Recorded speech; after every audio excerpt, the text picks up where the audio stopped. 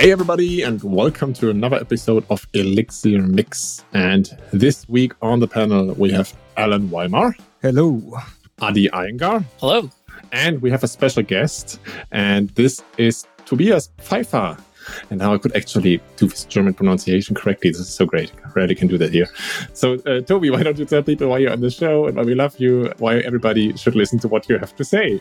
Oh, you love me. I didn't know that yet. Thank you very much. Yeah, it's also, it's fun having a German pronounced name because before, we wrote a couple of rounds of, how do you pronounce Pfeiffer? And then but yeah. So hi, my name is Tobi. Why am I here?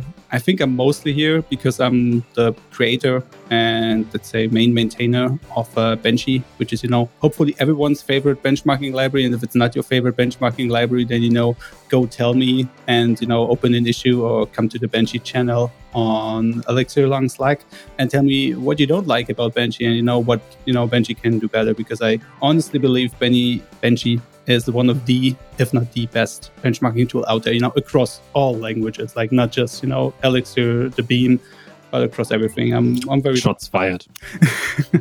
Hey folks, this is Charles Max Wood from Top End Devs, and lately I've been working on actually building out Top End Devs. If you're interested, you can go to topenddevs.com/podcast, and you can actually hear a little bit more about my story, about why I'm doing what I'm doing with Top End Devs, why I changed it from devchat.tv to Top End Devs. But what I really want to get into is that I have decided that I'm going to build the platform that I always wished I had with devchat.tv, and I renamed it to Top End Devs because I want to give you the resources that are going to help you to build the career that you want, right? So whether you want to be an influencer in tech, whether you want to go and just max out your salary and then go live a lifestyle with your family, your friends, or just traveling the world or whatever, I want to give you the resources that are going to help you do that. We're going to have career and leadership resources in there, and we're going to be giving you content on a regular basis to help you level up and max out your career. So go check it out at topenddevs.com. If you sign up before my birthday, that's December 14th. If you sign up before my birthday, you can get 50% off the lifetime of your subscription. Once again, that's topenddevs.com. It started as trying to re-implement benchmark IPS from Ruby, and then I just got so much more done. I basically optimized my whole own benchmarking flow, and so I love it very much, and I wish I could have it in every language. So I think that's one of the main reasons why I'm here. But otherwise, I'm a software engineer, much like, I guess, most of you, or, the two people that listen to this that are not software engineers or not trying to become one, tell me why you're listening to this. I would be very interested. So I'm also staff engineer at remote.com, which is my first full-time Elixir role. And actually today, day of this recording, is my 1-year anniversary there. But so I also know stuff about building things. I know stuff about open source. I've contributed and maintained many sort of like major open source projects, like not major, like not Rails or Phoenix major. But I think Benchee is kind of big. Then in Ruby, I maintain SimpleCov, which is the code coverage library in Ruby, which I've maintained now for many years, which is its own set of very, very different and difficult challenges. Like the other day, it broke because of some APM that does something funky and breaks the code coverage. And it's like, okay, how did that happen? And yeah, before I did Shoes in Ruby, which is like a UI toolkit. And I think generally I also speak at conferences about topics like sort of like social skills or, building an Elixir application, monoliths versus microservices, clean code, a lot of stuff. And to end my own self-appraisal, why am I worthy to be here, is I'm somewhat known for having bunnies and posting bunny pictures, like everybody at Remote will know this. But if you ever contribute to one of my repositories and you do a merge request, I will also put a bunny picture below it. So I'm also quite known for that. You also post a lot of bunny pictures on Twitter. That I do as well, yes. Not as often as main content, but yes, I do like to do that as well. Yeah, a fun little fact also about Tobi is that when we got in touch and asked him to come on the show, it basically turned out that he got asked by 2 other Elixir podcasts already. So you've kind of been tingling through all of the Elixir podcasts in the past few weeks. So we're going to I mean, we initially planned to also talk about Benchee and with the latest Benchee release 1.1. Then we realized, okay, you already did that on another Elixir podcast. So what are we going to talk about today? So we were thinking that maybe we can talk a bit about it, in general, how did you come to Elixir? How did maybe we come to Elixir? I mean, Adi, Alan, and me already shared a bit about our personal story there, but I think there's still something to be learned from every individual perspective on how you come to this language, how you come to this ecosystem, how you end up working where you are, and what your perspective on the language and the community as a whole then basically is shaped by this experience. And so before we pressed record, you already said, Tobi, that you kind of have a unique entry into the whole software development sphere, doing a lot of open source work already in university. So why don't you tell a bit about that? Sure. I mean, it was a bit of an interesting way to get into it. So I was already in my master's, and I think, these days, kids probably start doing open source oftentimes when they're in high school or something. So, it's nothing compared to them. But I went to a course which was the Ruby Mendicant University, which was a very hardcore sort of programming course, 4 weeks. You need about 20 hours of being there were checkpoints every week that you need to reach to continue. It was sort of really advanced Ruby programming. And part of that was also you needed to contribute to one open source project. In that course, there was me, a university student, and everybody else was senior developer with multiple years of experience. And in the end, I was one of the few people that actually passed the course. And I took a liking to the open source project that I started working on, which was shoes that I teased a bit before, which is hard to Google, but I think Ruby shoes still shows up quite okay, which is sort of a Ruby DSL written by the legendary Why the Lucky Stiff. And yes, I know this is not a Ruby podcast, where you can write UI applications, actual, desktop UI applications really, really easily in a very nice DSL that in lots of ways works a lot like HTML. And that was just something at the time that I always wanted to do. So I was okay, let's do this. And that was just sort of the most welcoming, warm community. I would go there and I would be hey, folks, my name is Tobi. I'm working on this small thing. Actually, I think the first project I ever did was basically building a Cucumber implementation, so an end-to-end testing implementation, so that you could run your shoes project in that and test something. It was terrible, proof of concept. It kind of worked, and everybody was just so supportive. So I was wow, I really like these people and I like working with these people. So let me continue to do that. And so it basically escalated from there. We started a new project which was called Shoes 4 at the time, which is still not completely done. It's pre-1 or something because we stopped working on it. But basically the old Shoes was not like you would imagine. It wasn't Ruby and it had Shoes as a library, but no, Shoes was its own executable that embedded a Ruby interpreter. And so we were that's not great. We got to change it up a bit. And so we built an extensible architecture. We started re-implementing it. And I just worked with a bunch of senior developers on this basically, which, from all over the world, which is also what we talked about before. There was Eric Watson from, I think, Minnesota. I still have never met him in real life. Jason Clark at the time from Portland. And then I forget his name. There was one fun guy from Japan working on this. And we had a couple in Europe as well. So there was Davo in Sweden and a couple of other folks. And, when, this whole remote work started, I realized wow, back then I was working remotely and asynchronously with all of these people, for years, basically. It basically also shifted my sleeping schedule a bit towards the American time zones because I could then online, when the Americans came online, and I could sort of exchange messages more quickly with them. And so it was this really interesting experience building it with them. I even also I mentored in Google Summer of Code. I got into Google Summer of Code as a student as well, which financed my first trip to the US. And I got to meet some of these people in real life. So for instance, Jason Clark, I would consider a very good friend of mine. I met him, I met his family. I met him for the first time at a beach in Barcelona, when we were going to Full Stack Fest.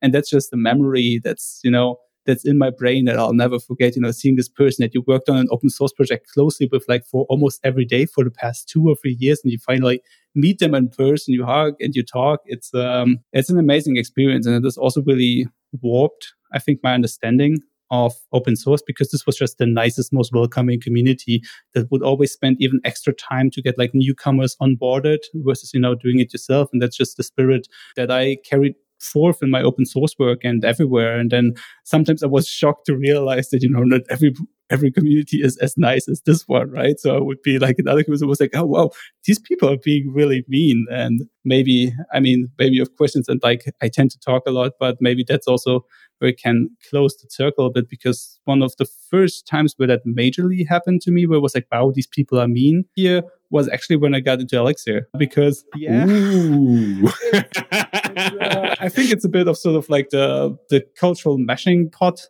that we are, basically, with some people from the Ruby community who, like, I don't want to throw generalities, but like in Ruby, it never happened to me sort of as much, although it happened. But then, maybe some, let's say, people with other backgrounds that may be a bit grumpy. I remember I wrote an email to, not sure if it was Erlang mailing list or Elixir mailing list, and I was like, hey, you people, like, how can I turn off the garbage collector? Like, I know you will tell me I shouldn't do this, but I want to do this for benchmarking. So this was actually where I wanted to write Benchee, because, garbage collection can interfere with the time measurements. You get outliers and everything. And that's why, optionally, I want to turn off the garbage collector. Can you please, help me to do this, or tell me it's possible? I can find it. And some people's reaction was like, really, you shouldn't do this. You're dumb. Like, this is the wrong thing. This is the worst thing. I was like, no, I put out my reasoning. And that's actually sort of like how some of the Ruby benchmarking works. And so that was really, for me, it's like, wait, what? Why are these people being mean to me?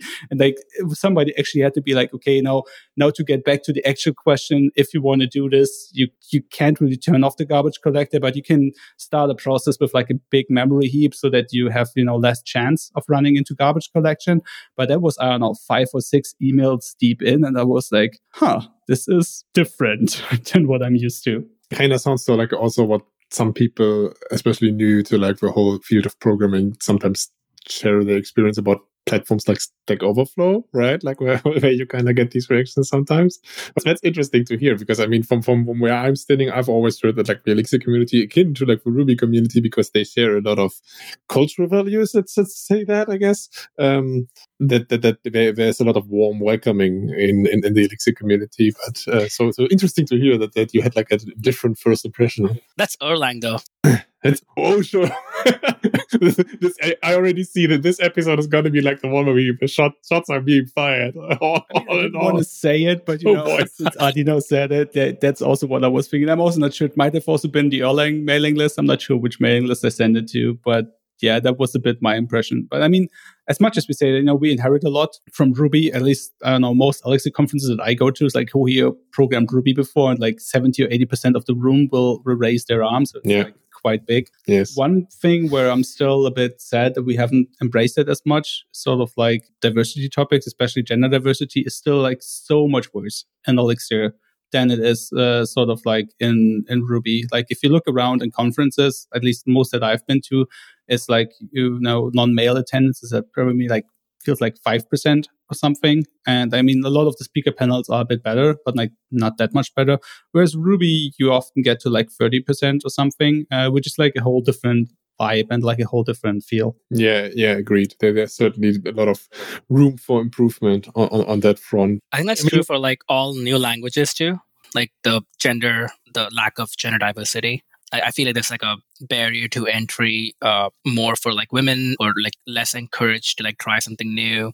And again, it's like very societal, but I agree with that 100%. Yeah, I mean, that's a problem. So for instance, I hope I don't discourage someone totally, but I wouldn't recommend like sort of like a career change or somebody to go into Elixir as their first language. Not because the language is, bad or anything, but because you don't have a lot of these support systems out there. I mean, what we have is Accessism, which is, absolutely fucking great. And, they're doing a fantastic job on it. But there's lots of literature, but lots of the literature is aimed at more senior developers that are sort of like changing a stack or something. There's not a lot of sort of beginner material. And then I don't know what your companies look like, but, mostly it's also very hard to find like junior level Elixir positions.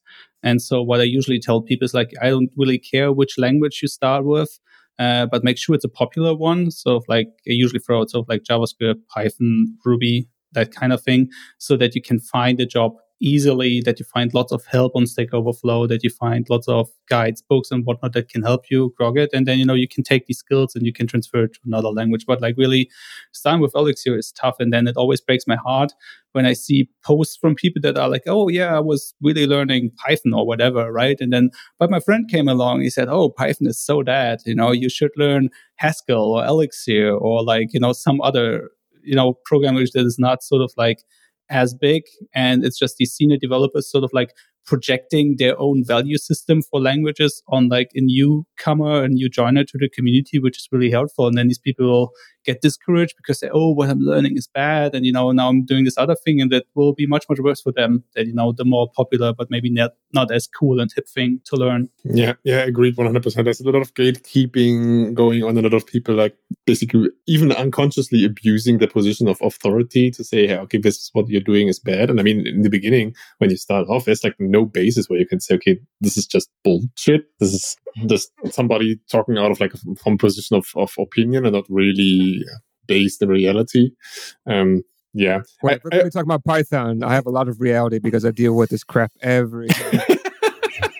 Honestly, I don't want to get into my stuff. Whatever language, I'm more than happy, and I'm going to give you practical examples. Okay, I'm not just going to be trash talking, right? Like that's the thing. Like I know what you're trying to say. Like people just say, oh, but they put down a language, right? But honestly, like PHP. To me, like if the language creator wants nothing to do with the language anymore, I think that's probably a big issue. That's PHP is one, and Python is kind of similar, but he kind of just went to a regular developer, right? So hopefully we don't have the same thing with Jose. That's what I'm hoping for. I think we should call this episode just Shots Fired. It's always really sort of like easy to take shots and jabs at PHP, but actually they have a really, really great ecosystem. I forget what their MVC framework, the premier one, is called, but like they have add-ons for everything. Like, Laravel. Laravel? Yeah, they have like a great admin interface, Laravel, and they do so much stuff that, you look at sort of from like the Phoenix or even Rails point of view, and they're like, wow, we don't even have half of that. So what they're doing and what they're building is quite impressive, I would say. And to also one thing about PHP, which is nice, every request is a separate process. Maybe it's just more by coincidence than how it's designed, because it's like we get the request, it's spawning up this thing, running the script, right? But they already got that right.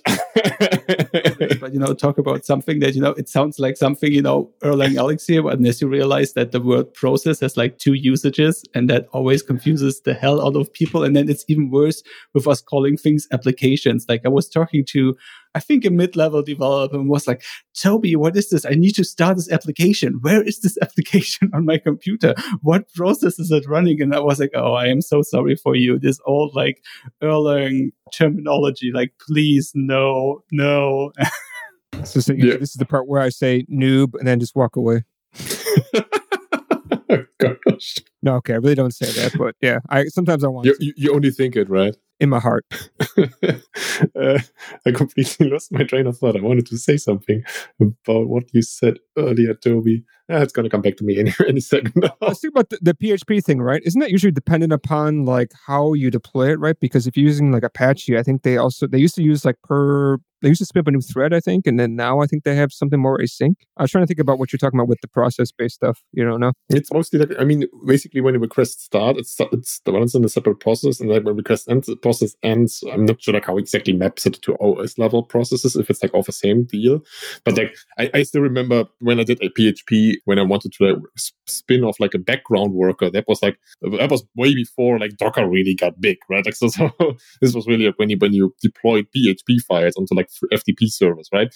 So and I was like, okay, now I need to start some kind of daemon which then runs this. What the fuck is this fuckery? I have no idea what's going on. Like I just want to run this outside of the scope of a request. And then what I ended up doing was like, okay, this request is going to just take 5 minutes then. That's what I did. But that was also one of my very first backend projects. So I would say, I mean, like 5 minutes is very extreme, and most timeouts will hit you. But the work needed to make it run in the background process, update the front end when it's done, and all of that work, it's a lot of overhead. And like depending on how often you do that request, I don't know if it's a file upload that somebody does once a day, it may just be the right decision to just be like, okay, this request will take 5 minutes. Go get a coffee and be back here. It was actually sending push notifications to users way before like the whole abstraction for push notifications really began. Like Firebase was, I think it already existed, but it was super small, like not bought by Google yet and all that kind of stuff. So I was like, okay, then just you press the set push notification button, then it's just going to iterate for all users. And send the push notification. That was what it ended up. It was like a super small app with like only a few thousand people using it. So I was like, okay, it's like it's doable. But yeah, what I wanted to say earlier is that, I mean, as you just said, Tobi, like the newcomer thing for Elixir is definitely something you can improve upon. We already talked about that on this podcast. And I think like my personal perspective is also Elixir offers a lot of things which you really can, I think, only appreciate if you suffered before in some other languages. Like there are certain things which Elixir does differently, which makes like asynchronous work, etc., more easily. You can really only appreciate if you like kind of came from it from a different perspective and realize, okay, this can be really painful to deal with. So I think this is one of the big reasons why people tend to migrate to Elixir more than just start off with it. It's also really marketed in that way. So I would definitely agree 100% when you say like Elixir is not really a newcomer friendly language. It's not really aimed towards yet, at least at the moment. Like the language, because I think the language is newcomer friendly, as you know, basically every languages, or Erlang interop can always be a bit of a sticking point, just like it is with Clojure, at least for me. But like the community and the ecosystem just isn't there yet, big enough, or the beginner materials. But I think in many ways it's also like very newcomer friendly. So for instance, like the compiler warnings and other warnings and tips that we have, it's really, really fantastic. I don't remember what it was exactly because I haven't worked with sort of like Phoenix channels in a while, but there's this one thing where I think you want to intercept a message or something, and it tells you, oh, you're using broadcast this and not broadcast this other thing. If you want this to work, you need to use this function. And I'm like, wow, I had no idea what I was doing and that it wasn't going to work. But, you just told me that it does. And, that's great. But, Sasha, you talked about a thing, or you touched about a thing that's also very interesting, or something that I think about a lot, is because the way that Elixir is marketed is often by, performance, parallelism, scale, those are sort of like the major things that we say. And then, like, I don't know about your day job. I mean, scale is important and everything, don't get me wrong, but like people are always like, oh, hype, OTP, gen servers and everything. And you often don't write them that often in your daily job. Like, at least I don't, it's often written in libraries, or sort of like as one of the side thing where you have like a specific use case. But it's in like at least in normal-ish web applications, it's not that often and not that important to actually know this. So like, trying to go in and learn all that, it's very interesting and you learn a lot of things. And, when you need to use it, it's great. And when you need to debug something weird, it's great. But most of your day-to-day, it really isn't. And I think it got me to a point where I was like thinking this the whole time. I was like, no, I must just be, it's me. I'm stupid. Like, this is wrong, like I can't do this. And then I wrote a post on Elixir forum, I think in 2017 or something. So a couple of years after I started, I was like, hey, I think the title was, you may not need gen servers. And then I just go around like why I think you don't need gen servers, and also why I think most applications still need a background job, because gen server, you restart the application, the state is gone. It's not a reliable, background job process or anything, and that's a mistake that I see people do. I was really anxious about hitting submit on that post. I was like, people are going to tell me all the ways, in which I'm wrong, and that gen server is actually so important and I have it all wrong. And then, I don't know, I think 5 minutes after I posted it, I saw no reply, but like 2 likes, and one of the likes was by Jose Valim. It was like, okay, I got this. This was probably good. And afterwards, the conversation actually, I think, mostly agreed with me. But we also ended up talking about like background job systems, and like other stuff was pretty good. I think Sasa Jurich was a bit like, he was like a bit like, I don't know what you do all day, but like I need gen servers in basically all my applications, and he obviously knows gen servers and use cases much better than I do. Well, it was an interesting conversation to have, so I was very happy about it. Just for the listeners, we're going to link this thread in the show notes. I just Googled it. So you can read up on it. Yeah, this is something we also had a conversation about when we talked about like how people get to Elixir. That like, especially when you stick in the Phoenix ecosystem, like when you stick in this web context, you really don't need to dig into the depths of OTP from the get-go, which is, to be honest, a selling point.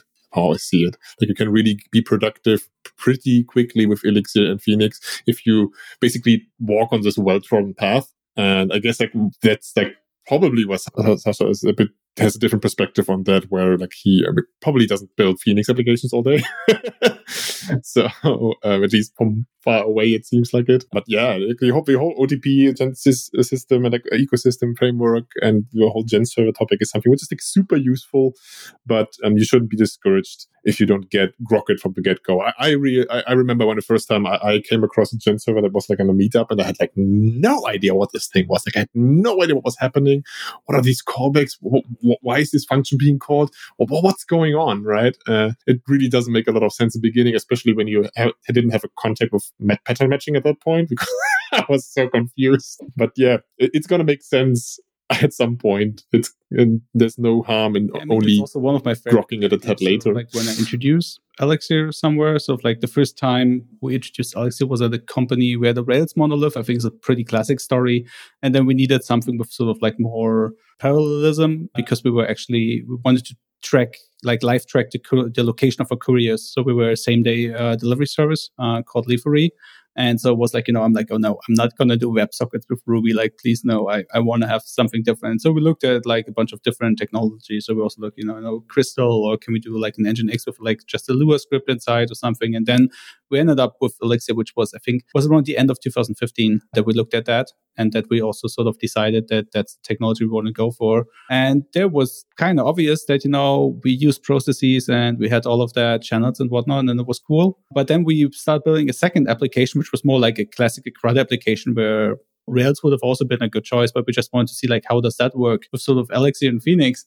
And I remember people coming to me and be like, yo, Tobi, we're still using this like Rails, like what the hell, we should do something differently. We don't use processes or anything. It's like, okay, what is your problem? Like, what are we not doing? It's like, oh yeah, we're not running anything in parallel. It's like, well, you see, actually every request runs in its own process. It is parallel by default. We don't need to do anything. It's like, oh, really? It's like, yeah, really. It's just, transparent. You don't see it. You get all of these benefits at no cost, basically, so that we can still write this like Rails, basically, and have all of these benefits is huge. And so that's, to your point, that, it's a bonus. It's like a huge boon of the ecosystem that we don't need to do that. That, like Acto, I think, does Acto rely on Poolbar? I think so, but like, Acto has its whole like connection handling and like does all of that for you. And, you don't need to do a thing, and it's, it's awesome. Yeah. Agreed 100%. And still, like, if you need it, right? Like, if you want to go into that direction, all of this is still at your fingertips. It's not like hidden behind, I don't know, like some invisible wall you first have to crack through. Yes, you first kind of have to grok the whole principles of OTP to a certain degree, but then again, like it's not like a forbidden sauce. Like, I don't know, like sometimes when I do Ruby, like how some of these meta programming things feel, where like really feels like some ungodly eldritch magic being casted to make some of these things work. So yeah, especially when you compare it to some other approaches about features, like for example how Go doesn't give you generics, and at least I think in version 2 they now do, right? But before that, generics were like basically hidden for like the compiler land, and you couldn't really do that yourselves. In this case, like Elixir really trusts, I guess, the developer to say, okay, like, yes, we give you all that power. You can do all of this, especially with like macros and the AST and all that kind of thing. But you yourself have to choose when it's applicable and when not. And I mean, I don't know about you, Tobi, but from my experience, when people like first learn about OTP or even first learn about macros, there's always this phase where it's like, oh, I'm going to OTP all the things. Oh, I'm going to macro all the things. Like it's now a hammer, and I want to use it on everything which even looks remotely like a nail. It's very, very common. The same but thing. It's part of a learning experience. Meta programming. I mean, like my own learning curve there was like, oh, this is evil. Like, don't do it. And I felt like I understood it, and I was like, oh yeah, let's do this all the time. It solves all of the problems. And then somewhere you peak where you're meta programming everything, and then you run into a lot of problems. Then it goes down again. It's like, oh no, this is terrible. Don't ever do it. And then at some point it goes up again. It was like, maybe sometimes on the right use case do it. But yeah, like I'm one of those people, whenever you give me a pull request or something and you implement a gen server or macro or something, you have to tell me really, why do we need this? Because most of the time we don't, most of the time you can just do something very well with like pure functions and the pure functional design, and like the use cases then, for macros are very, very rare, I feel. And I feel that they're mostly overused. It's also actually a fun sticking point for Benchee, because Benchee is just pure functions. You just put it into a script, you just run pure functions, and it's really, okay, they're not pure in that sense because in the end there's output, but you just run functions, and it's fine. It works. It makes it very extensible so that in Benchee you can really exchange every layer, because every layer, like the benchmark layer, the operating system layer, you can just call it with another interface, and you can just call your own other function there, and you always have the suite, it's called, basically in your hand, and you can write your own formatters and do that, and that's all easy, easy Elixir programming. Whereas if this was like a macro, was really like, what the hell, how do we do this? But lots of people, for some reason, really, really want that sort of like macro X unit-ish interface where you write like a heavily, meta program macro file where it's like, okay, benchmark this thing, give it a string, and then have like the do end body, and then, have the function in there and everything. And I'm like, no. I think by now, the people from, Herz und Hirn, I think is their GitHub, which is, for the non-German listeners, this is another German thing. I think they actually published a Benchee DSL package where they sort of like, based on like the pure functions Benchee, they write this DSL. And eventually when I get to it, that's actually something that I want to talk with them about, if we can, sort of bring it to the main Benchee org, and also me understand it, because I understand that people want this. So I would like to sort of like officially support it, but it's not something that I ever want to see sort of like in Benchee core. That will always sort of be like an add-on, an extra thing where, maybe we don't implement some new functionality in it, and, you can fix it there yourself if you want to, but it's like, if it doesn't need a DSL, it shouldn't have a DSL, but like demand was really high for it. So I'm like, okay, for this one, we'll do one, but it's optional. Yeah. Well, I'm standing, I always appreciate that Benchee is a low amount of magic, let's say. Like when you like write this bench script, and like just it's a map you give it with like the names and then the functions, and that does the thing. Like it seems more approachable then. I get why people sometimes say, okay, I want to write this like in a nicer way, of just like from like how is it called again, aesthetic perspective. But when you like first start off with it, it's like, okay, this is not so bad. It's not some kind of black magic which is happening here. This is just some configuration I'm passing in, some functions I'm passing in, and then it doesn't work. It makes sense, it makes sense. Which then again, I guess you could probably open up this can of worms and say like, Phoenix does a lot of metaprogramming. Like there's a lot of metaprogramming going on in Phoenix. Is that all of that necessary? Do you even need Phoenix to a certain degree? Because you can also just, air quotes, use plug and basically write an API that way. So, but yeah. I guess there are different positions which can be taken here, and each has its own merit. Where I'm standing right now, I think Phoenix hits like a sweet spot, especially in the context of like abstracting away all of the nitty-gritty details of handling web requests, and making it simple to focus on the how, on the why, and not really on the how. That's where I'm standing. But I get when people say like there's a lot of metaprogramming and a lot of macros going on. Like I've never really checked. I know like the router and like some stuff is like a lot of macros and stuff, but like at the core of it, right? Like something that I really appreciate about Phoenix is, again, me coming from Rails. So like in Rails, when you write the implementation of the controller functions, like, create and index and whatnot, they just don't get any arguments, stuff is just there. It's super confusing. It's super wild. And that's one of the things that I really, really appreciated about Phoenix. Yeah. Like, I get a connection and parameters as arguments. That is nice. That is good. I can use that. And that is sort of like, that's very easy, pure kind of thing. It's no macro magic. And you call to context. Contexts are no weird magic and stuff. And then, I guess, if you go down to like the actor schemas, and then like, schema is a macro, I'm pretty sure. But that's a good case for macro, right? Because that is a nice DSL that really shows me, so this is what the table looks like, this is what I can do, this is how I map the fields and everything. So I think that's a good use case. So I think I'm in your boat there. I think I like the degree of metaprogramming, although I'm apparently not aware of most of it. So I would maybe need to revisit that statement once I learn of some of the metaprogramming usages. Hi, this is Charles Max Wood from Top End Devs, and lately I've been coaching some people on starting some podcasts and in some cases just taking their career to the next level. Whether you're beginner going to intermediate going to advanced, whether you're trying to get noticed in the community or go freelance, I've been helping these folks figure out how to get in front of people, how to build relationships, and how to build their careers and max out and just go to the next level.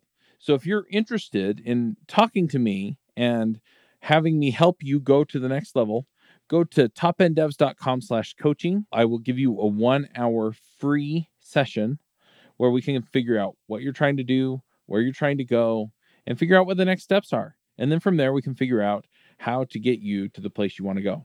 So once again, that's topenddevs.com/coaching. I was gonna say Phoenix is a little bit more for me. A lot of metaprogramming. The function parameters is just the side effect of Elixir being functional and Ruby being object oriented. That's what feels more referentially transparent. But I think Phoenix, and especially the router side, does a little too much metaprogramming. If you look at the code, it will take you a while to even like figure out what's going on, and I don't even know if it's like maintainable. I don't think they've like changed the router pipeline module in like 3 or 4 years. I mean, maybe it's just stable, though, right? Phoenix is stable. I mean, Elixir and Phoenix as a whole, like they're much more stable than I always have to go back to Ruby and Rails because that's what I know best, except for Elixir and Phoenix. I mean, yeah, or JavaScript, and it is very or JavaScript to be honest. Like upgrades are no major pain; it just works. And like frankly, I think we said before it was one of the other things that we did want to talk about. One of the reasons I got into Elixir was actually sort of like that I trust Jose a lot. So like Jose in the Ruby community with the stuff that he did there, Device was a great called crafting Rails application. So like I felt that sort of like he knew what was going on, like trusted his judgment on like web application development and development in general.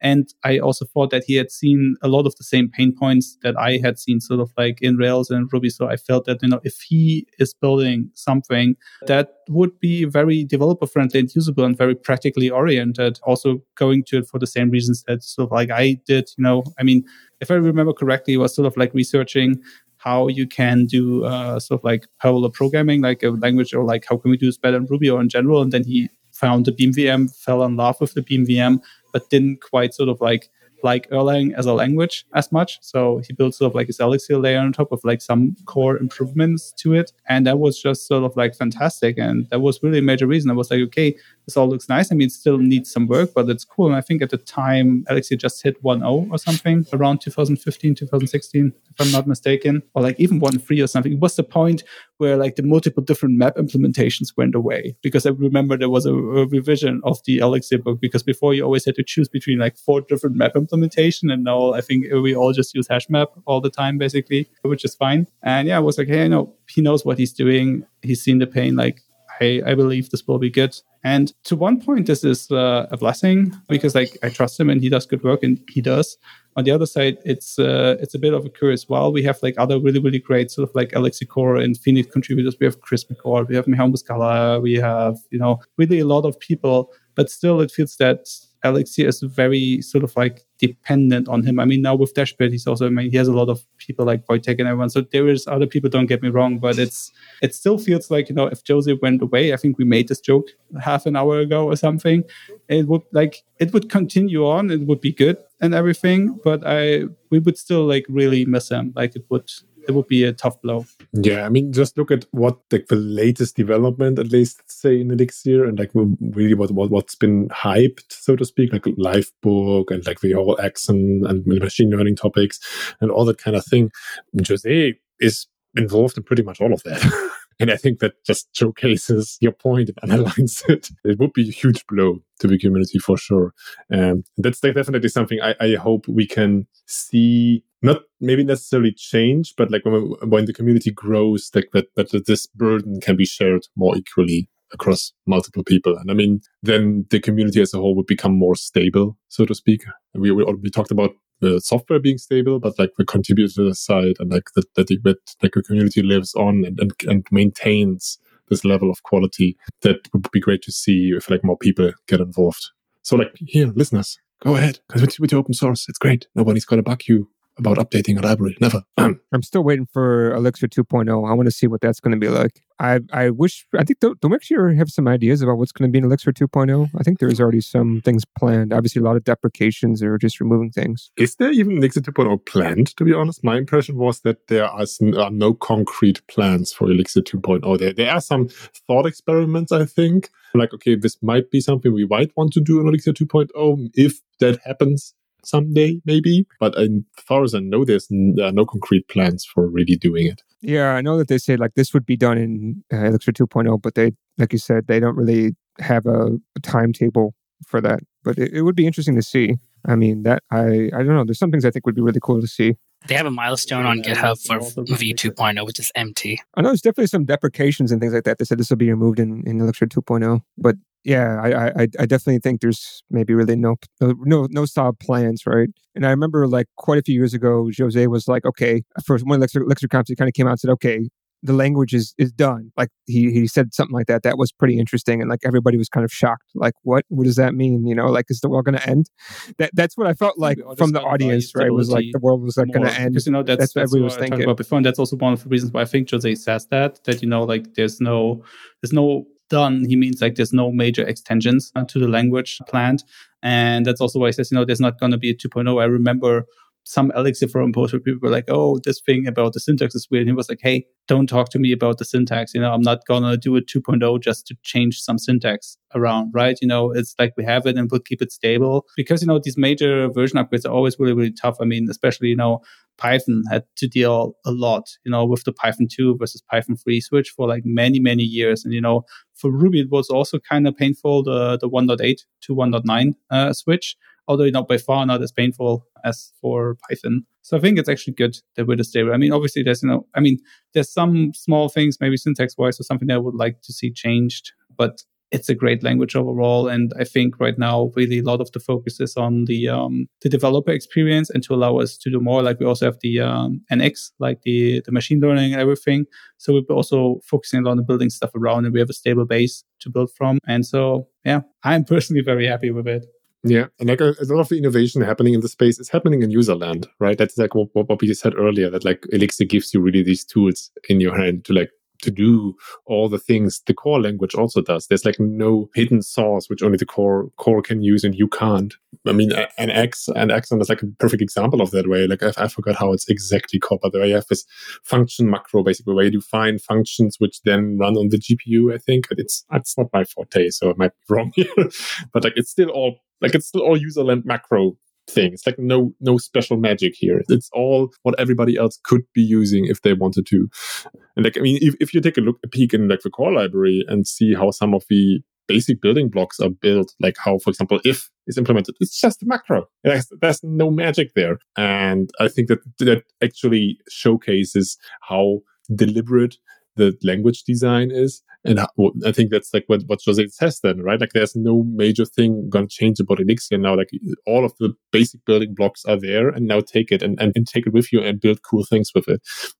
Also, a while ago, there was a whole discussion on Elixir forum about like maybe extending the pipe operator to like make inline functions and like invoking them more easily. Like where you can basically say, okay, I don't want to pipe my argument into the first place. I want to pipe it into like the second or the third place. There was some discussion happening there, and it even got to like a point where Jose was like, hey, maybe we can actually do it this way. And then some other idiosyncrasies popped up, and he was like, okay, no, we're not going to do it in Elixir, but you're free to do it in user land, right? And there's a library for that now. There's a library which exists to like basically changes the pipe operator slightly, so you can now say, okay, I don't want to pipe it in the first argument, I want to pipe it in the second or third or whatever. But then again, you can do it. You can override the pipe operator if you want to, but you have to import it and all that. Yes, we also have sort of like it's still doable. Like the language doesn't stop you from doing it if you wanted to. But like other kernel solution, because the then function, you know, you just also get the anonymous function and you can pass the arguments in whatever order you like, which is something that I really like. Yeah, that's like the kind of a compromise, I think, what it ended up there, like for the core library language. Like, okay, we now have this, and you can do this. I have not used it actually yet, but I have not been writing. I've not been writing a lot of code lately.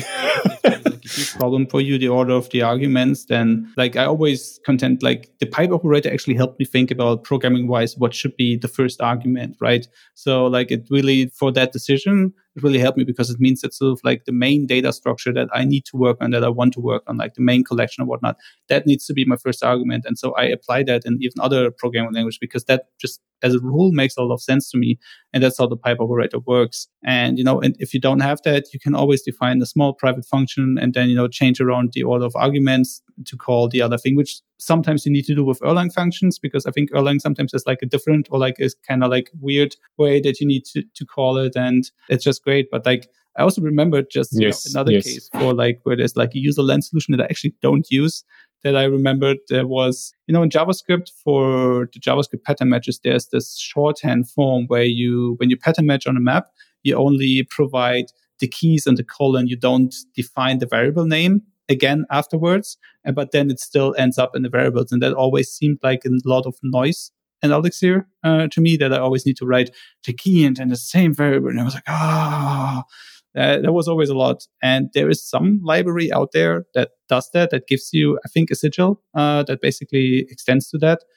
But in the end, I've never used it. While it annoys me, it doesn't annoy me enough to add a library and go away from core Elixir. I mean, it's something that it's actually one feature that I would like to see sort of in Elixir 2.0, but I think Jose has reservations against it, which are probably valid. And so, but yeah. Yeah, I guess that's a good example of like why sometimes it's nice to have it in the core language, because if it's in user land and it actually changes some semantics around a key feature, then somebody getting to the code base has to also grok this, right? Like it's another thing you have to grok, which at the same time is also an argument against putting it in the core, because then everybody has to grok it. So that's, I guess, like kind of the core issue here, where I would now lean out of a window and say that's probably also where Jose says, okay, this is like another thing people would have to grok if we added it to the core language. So yeah, I get the frustration, because it's like one of my pet peeves also, like where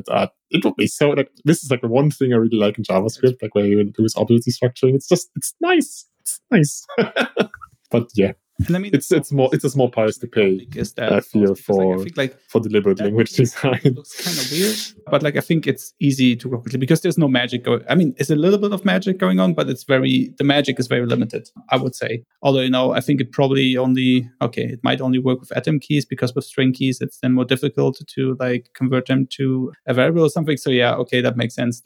Yeah, exactly. I think you could also have. I think that was like one of. Yeah, if I remember. Yeah, that was one of the points I think Jose brought up. So yeah, okay. It makes it like, now that I think about it more, it makes a lot of sense. But I was just thinking about that. You always gotta look at the cost of introducing something that's sometimes I feel like we don't like. Sometimes programmers, when they really like a thing, they don't value enough the cost and mental overhead that it introduces to the organization, to new programmers and the programmers that always work there. One of my favorite examples right now is Dialyzer. Yes, it is theoretically cool to have like all of the type specs and whatnot, but Dialyzer errors, the worst ever, generally Erlang errors, sorry, but like that, they're just so unfriendly to users and it's so hard to grok, maintain. It takes oftentimes also a long time to run. It's just so much overhead understanding these errors, fixing them, that, it doesn't, and personally speaking, also, like I use Dialyzer on like my libraries, because I think library is always different than like an application, because like other people might be using your types and, you have also sort of like a higher burden to be right,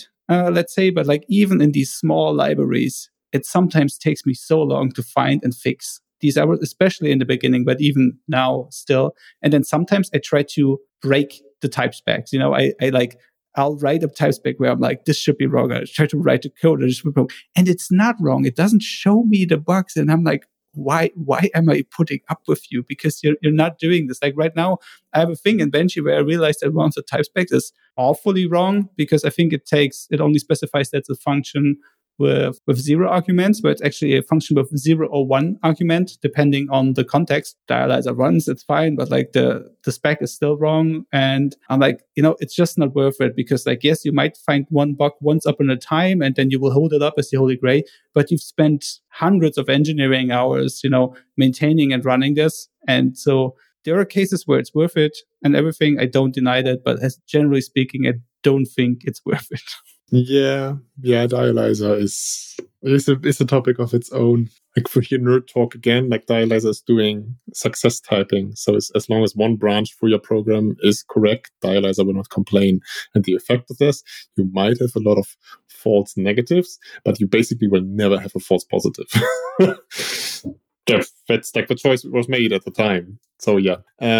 One fun fact about like also I have to notice for like Erlang, because like yes, error messages in Erlang can be really horrible, but they've been getting a lot better with OTP25. There's a lot of work happening behind the scenes to like not just say argument error, especially I've seen that in ETS so many times. Argument error. Oh, thank you, ETS. Thank you.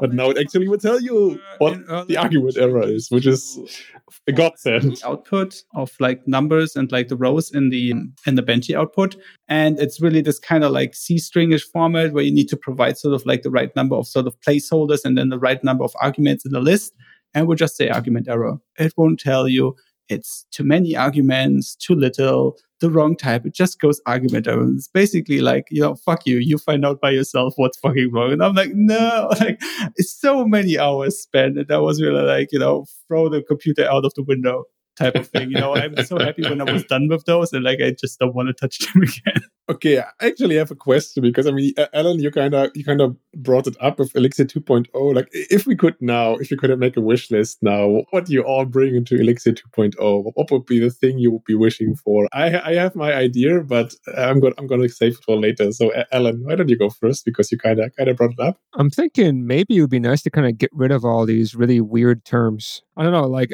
I just remember when Dave from Pragmatic Programmers kind of came out with his presentation. I think he had a lot of really, really interesting ideas. I would like to see some of those things put into Elixir. I forgot what they were off the top of my head, but it was kind of like, let's get rid of some of this boilerplate. Let's get rid of some of these terms. Let's do things kind of differently. Like everybody has that application.ex file, not application.ex, but like the name of your app.ex file with nothing inside.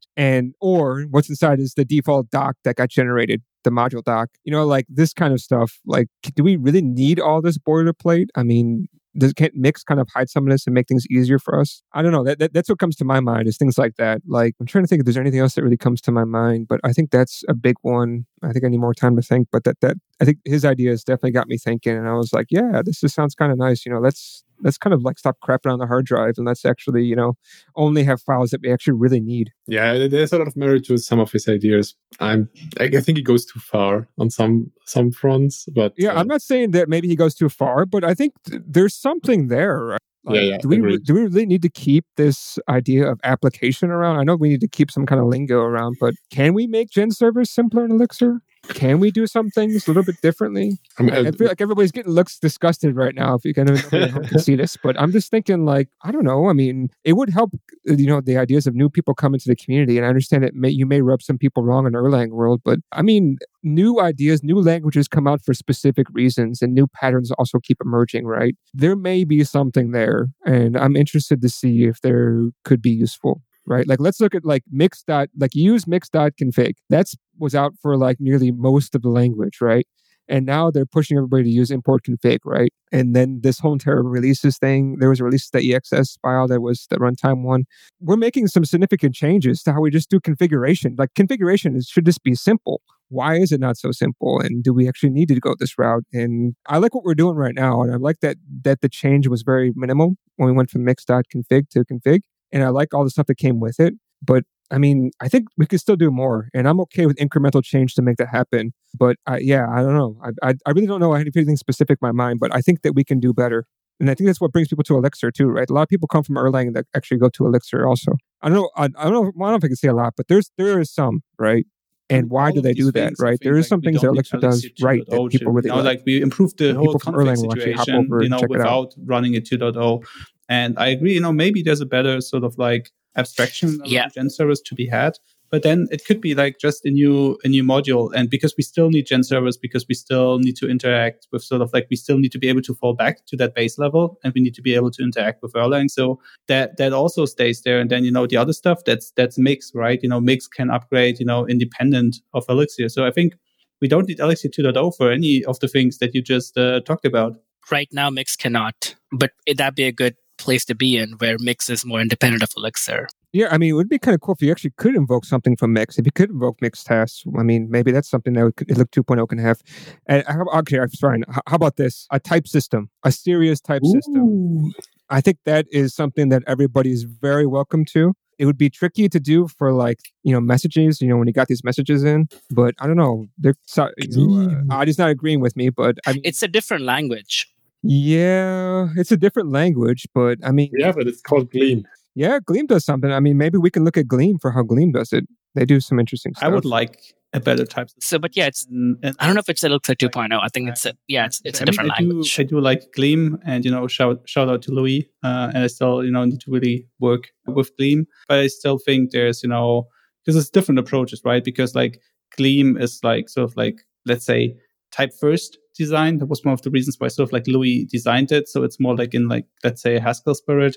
Whereas for Elixir, I think we would always be with like more of an optional typing system, but just one that's better than what we have with Dialyze and everything. And I think that can bring a lot of value. I mean, like lots of people have gone that route. I mean, lots of ecosystems have. It's also funny how the wind changes. At first it was all let's say not super well typed, and then we got all the dynamic languages, JavaScript, PHP, Python, Ruby, and then all of these also now have some type system built into them, or like as a separate very popular add-on like TypeScript. And I'm like, PHP, I'm not sure, but I'm sure there's some kind of typing thing for PHP as well, right? So we're going sort of like the other direction, or more joint direction again. So I would actually really, really like to see it. Yeah, I can plus one that. Like, if we would be capable of having like an opt-in type system for some parts of our code, but not all of it, that would be nice. Maybe the whole interop story with Gleam and Mix will get a whole lot better, and then you can just say, I'm going to write my core application logic in Gleam and all the like nitty-gritty outside ugly world stuff in Elixir. Who knows? Okay. But if I had a wish for Elixir 2.0, and this is like kind of like a small but also big thing, is keywords versus maps. Oh my god. By default, like the syntactic sugar for functions gives you a keyword list. And most of the time you don't want a keyword list, to be honest. Most of the time you want a map. And if this is a breaking change, so it kind of would have to be arguably a 2.0 version, but that would be like a thing I would like to see in a 2.0 version. It can happen. Like change the default from like keywords to maps of a change, because every existing Elixir program treats it as like a keyword list. Unless we all start using the access module for most of this, it would destroy everything. So don't think it will happen. But yeah, I mean, a fun thing, there's another Elixir where it basically asks breaking change, like I said, but good gosh. Like, it was used Elixir, like one of the first versions of Benchee. I think the first version actually took the options as a map or something. And so I was like, hey, and then people told me, that's not how we do it in Elixir. I was like, hey, people, but why no? Because like options, I don't want to have multiple keys in my options. There should be one key. Like, this is like, I don't want to deal with any of this. And why is it like this? And we're like, this is how we do it. Blah, blah. And it's like, I think one of the main reasons why it does, or like the main reason, is so that we can have DSL stuff, like, in Ecto, where we can have, the multiple keys, and it makes sense. And that's fine, but I think it's not a great choice for a default. And then I haven't checked it out, but I think 1 or 2 months ago, somebody found that thread again and commented on it and said that actually in Erlang OTP with 25 or something, they changed the default, or the new recommended default for options, from keyword lists to maps. So that is also sort of like an interesting thing. Like, I have looked it up. I just saw the email with the thing. And so like, I need to look it up again if it's for real, but that would be a very interesting thing, because then, we have like Elixir with like the keyword list, and all of a sudden like the new recommendation for Erlang is maps. And then that's huge. Kind of weird, but yeah.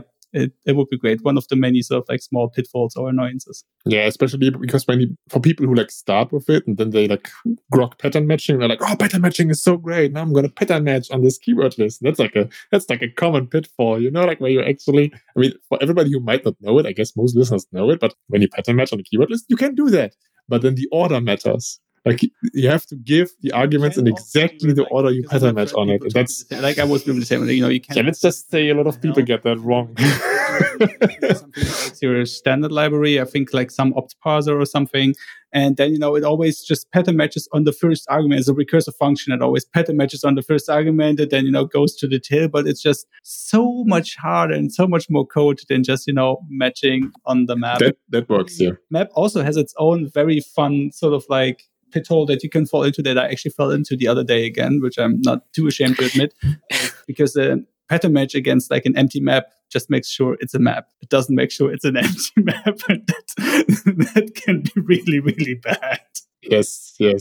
There was one of the ones I saw in I think 2018. A new engineer did the pattern matching on keyword. The general clause would sort the keyword by keys and recall the recursive function.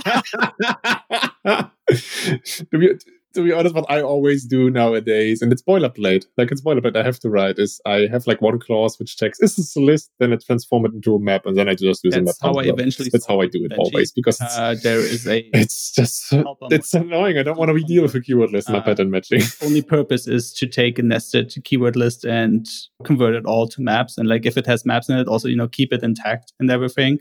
And then so Benchee generally only ever has to deal with maps. So there's like, just like in a web application, there's the ugly outside world layer where there's keyword lists coming in. And then, you transform it into nice maps with which you then work internally. And then, everybody lived happy ever after. I have a 2.0 feature. I think Elixir is not very introspectable, especially compared to Ruby. Like one of the things, like you don't know when a function is called without doing some weird stuff, like maybe they're setting up a trace or doing something weird. I have a module that I wrote called introspectable kernel. I import that in test.exs config. So whenever I run test, kernel is replaced by introspectable kernel, and def module calls the kernel's def module but does something else, so I can like report on all those things. But that doesn't work.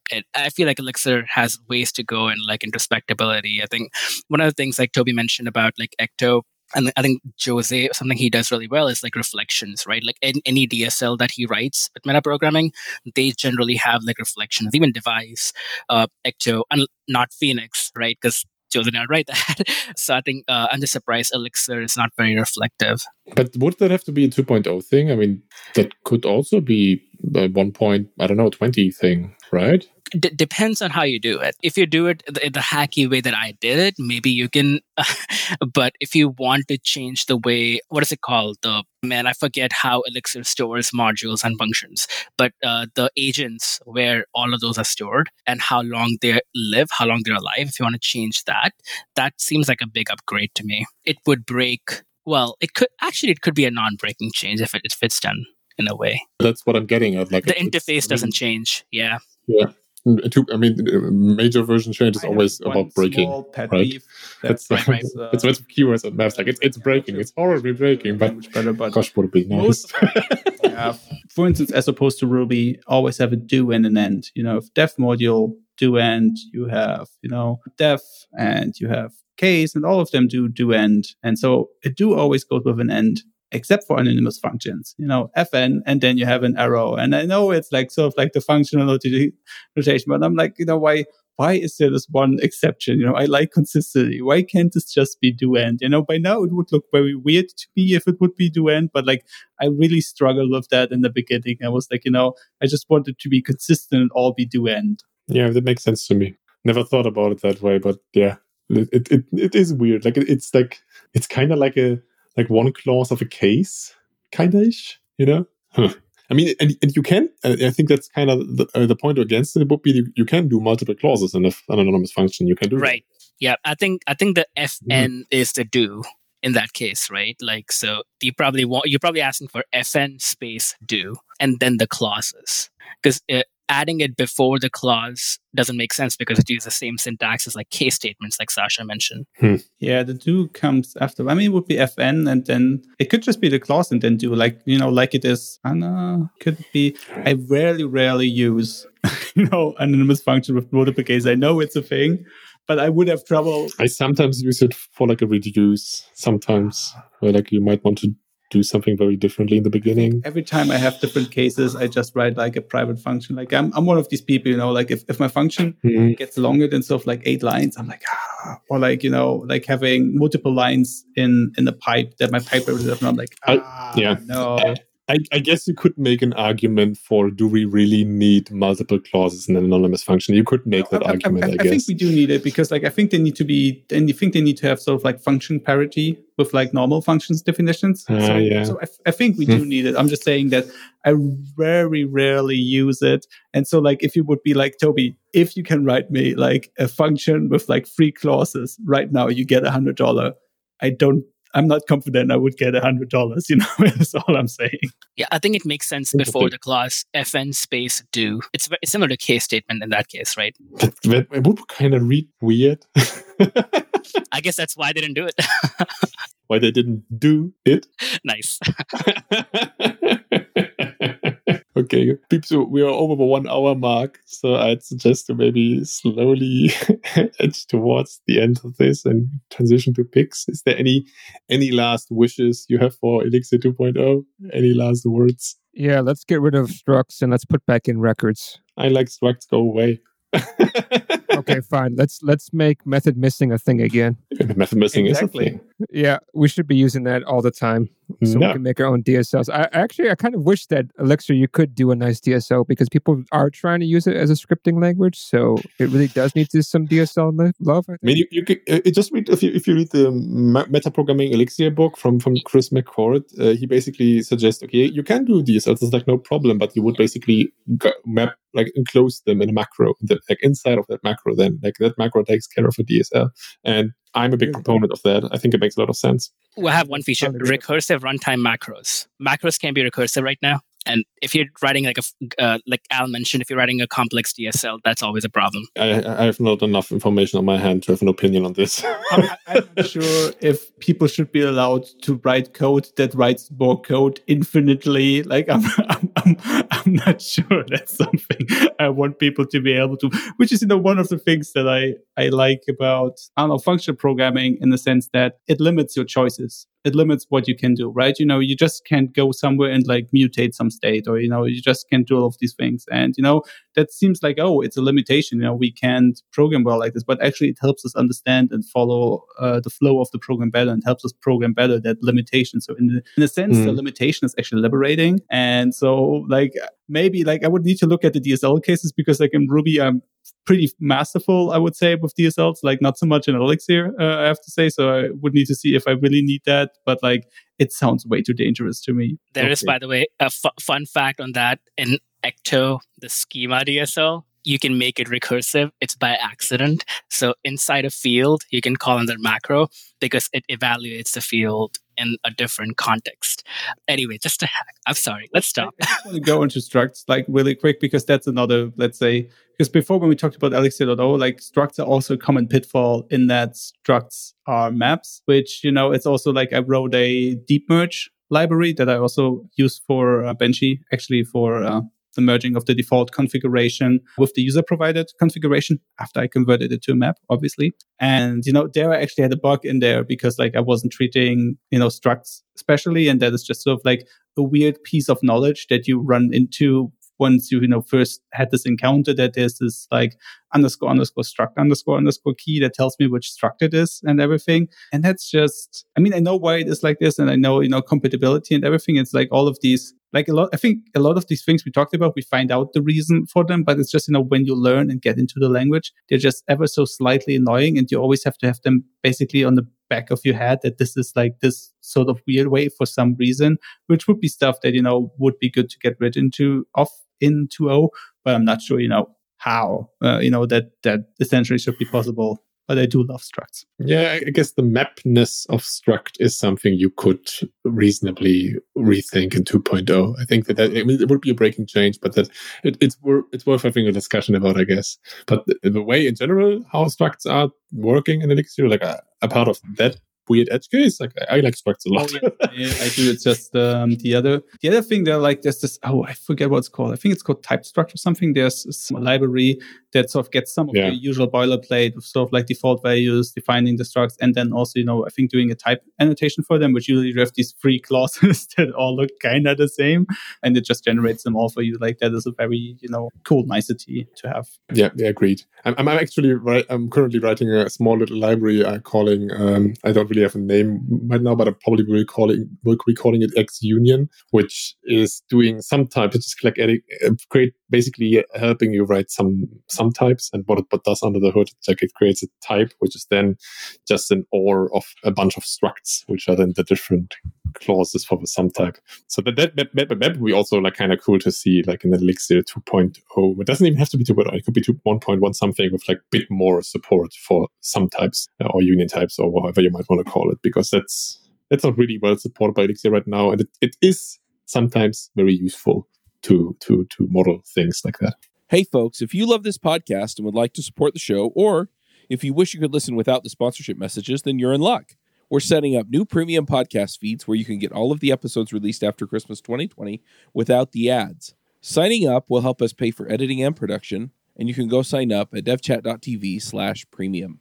Okay, I'm going to cut off the conversation here, and I'm going to transition us to picks. And Alan, why don't you start us off with picks? Gosh. Okay. Yeah, recently I've been trying to get more and more things done because I really have too much stuff to get done these days. And I just decided to pick up. So I think PragPog released a like $5 discount for this Pomodoro technique book. I picked it up. I started reading it. Actually, it's pretty decent, right? Sometimes some of these things are pretty kind of clear, like, hey, do this, do that, kind of time box yourself and stuff. There's a lot of that, but there's also just a lot of stuff like, okay, do 25 minutes. Why 25 minutes? And they kind of talk about why you should do that and why you should kind of do small breaks in between. So if you're kind of like me, where you just have endless stuff to do, this could be a way for you to get things done. And so for me, I'm starting to put it to practice, and it's been quite useful. We're basically, I didn't start doing 25 minutes and all that stuff. Basically, I work my ass off, and then I take a break for 5 minutes, and then I do that again and again. So find your own kind of method. But I think this is a pretty good book. So this is my pick for the week. Nice. And Adi, what is your pick for this week, or picks? Yeah, we talked about Elixir not being super friendly for entry-level people. So I have a few along those lines. Sorry, the mute.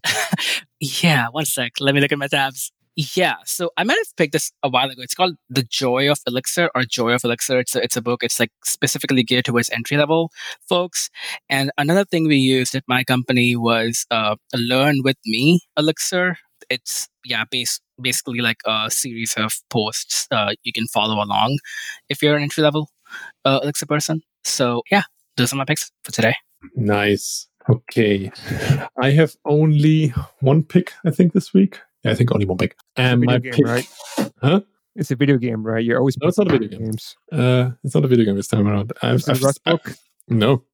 This is your forte, Alan. Rust books are your forte. I can pick a Rust book if you want. I think I picked it before, but I kind of dropped it. Okay, long story short, I started reading Team Topologies. Team Topologies is a book written by Matthew Skelton and Manuel Pace. I hope I pronounced that correctly, to be honest.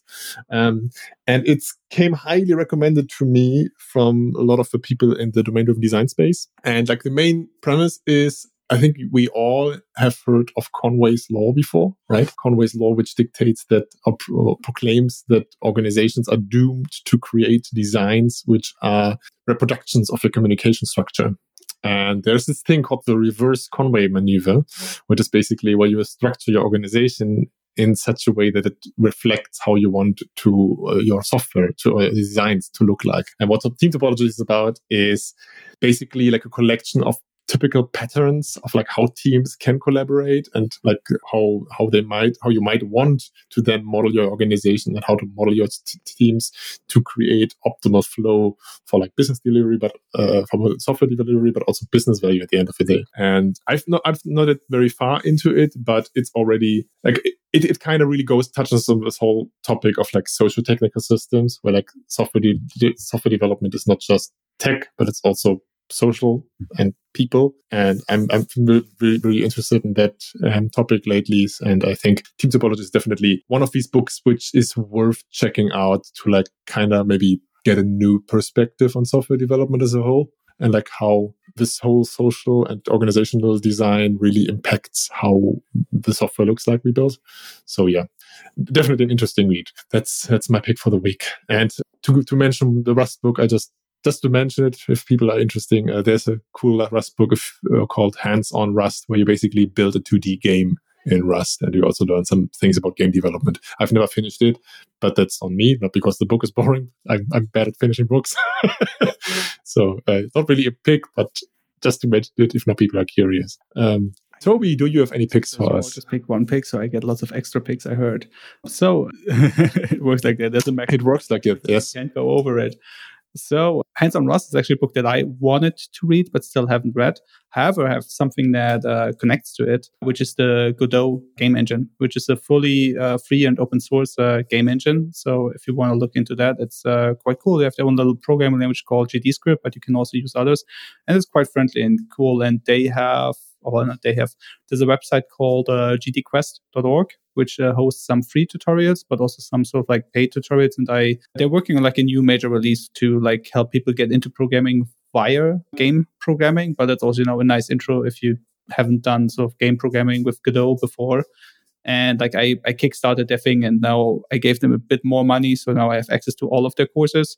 And so that's like a fun pastime for me to sort of like try to get into that and see that, but also like 2D programming, because it's just interesting, like how they do things, and it's really well presented and well done. And I think open source stuff is always really nice to support. One of the things I like about Elixir is that I can just look at the source code and I'm like, how do they do this? Or how is this done? And I can go there and I can look, because it's open source and it's written in Elixir. So it's a language I understand. So that's kind of cool. So I want to shout that out at that point. And then let's talk about health. I mean, the listeners won't see this, but I have these wonderful braces on my hands, and I've been battling with sort of like hand pain for more than a year by now, partly due to stress, partly due to, some movements that I shouldn't have done, basically more than a year ago or something. And so watch out for your health. And so, like some people ask, when do I will only sort of like get like a split keyboard or a good monitor placement, when something hurts, and that's when it's too late.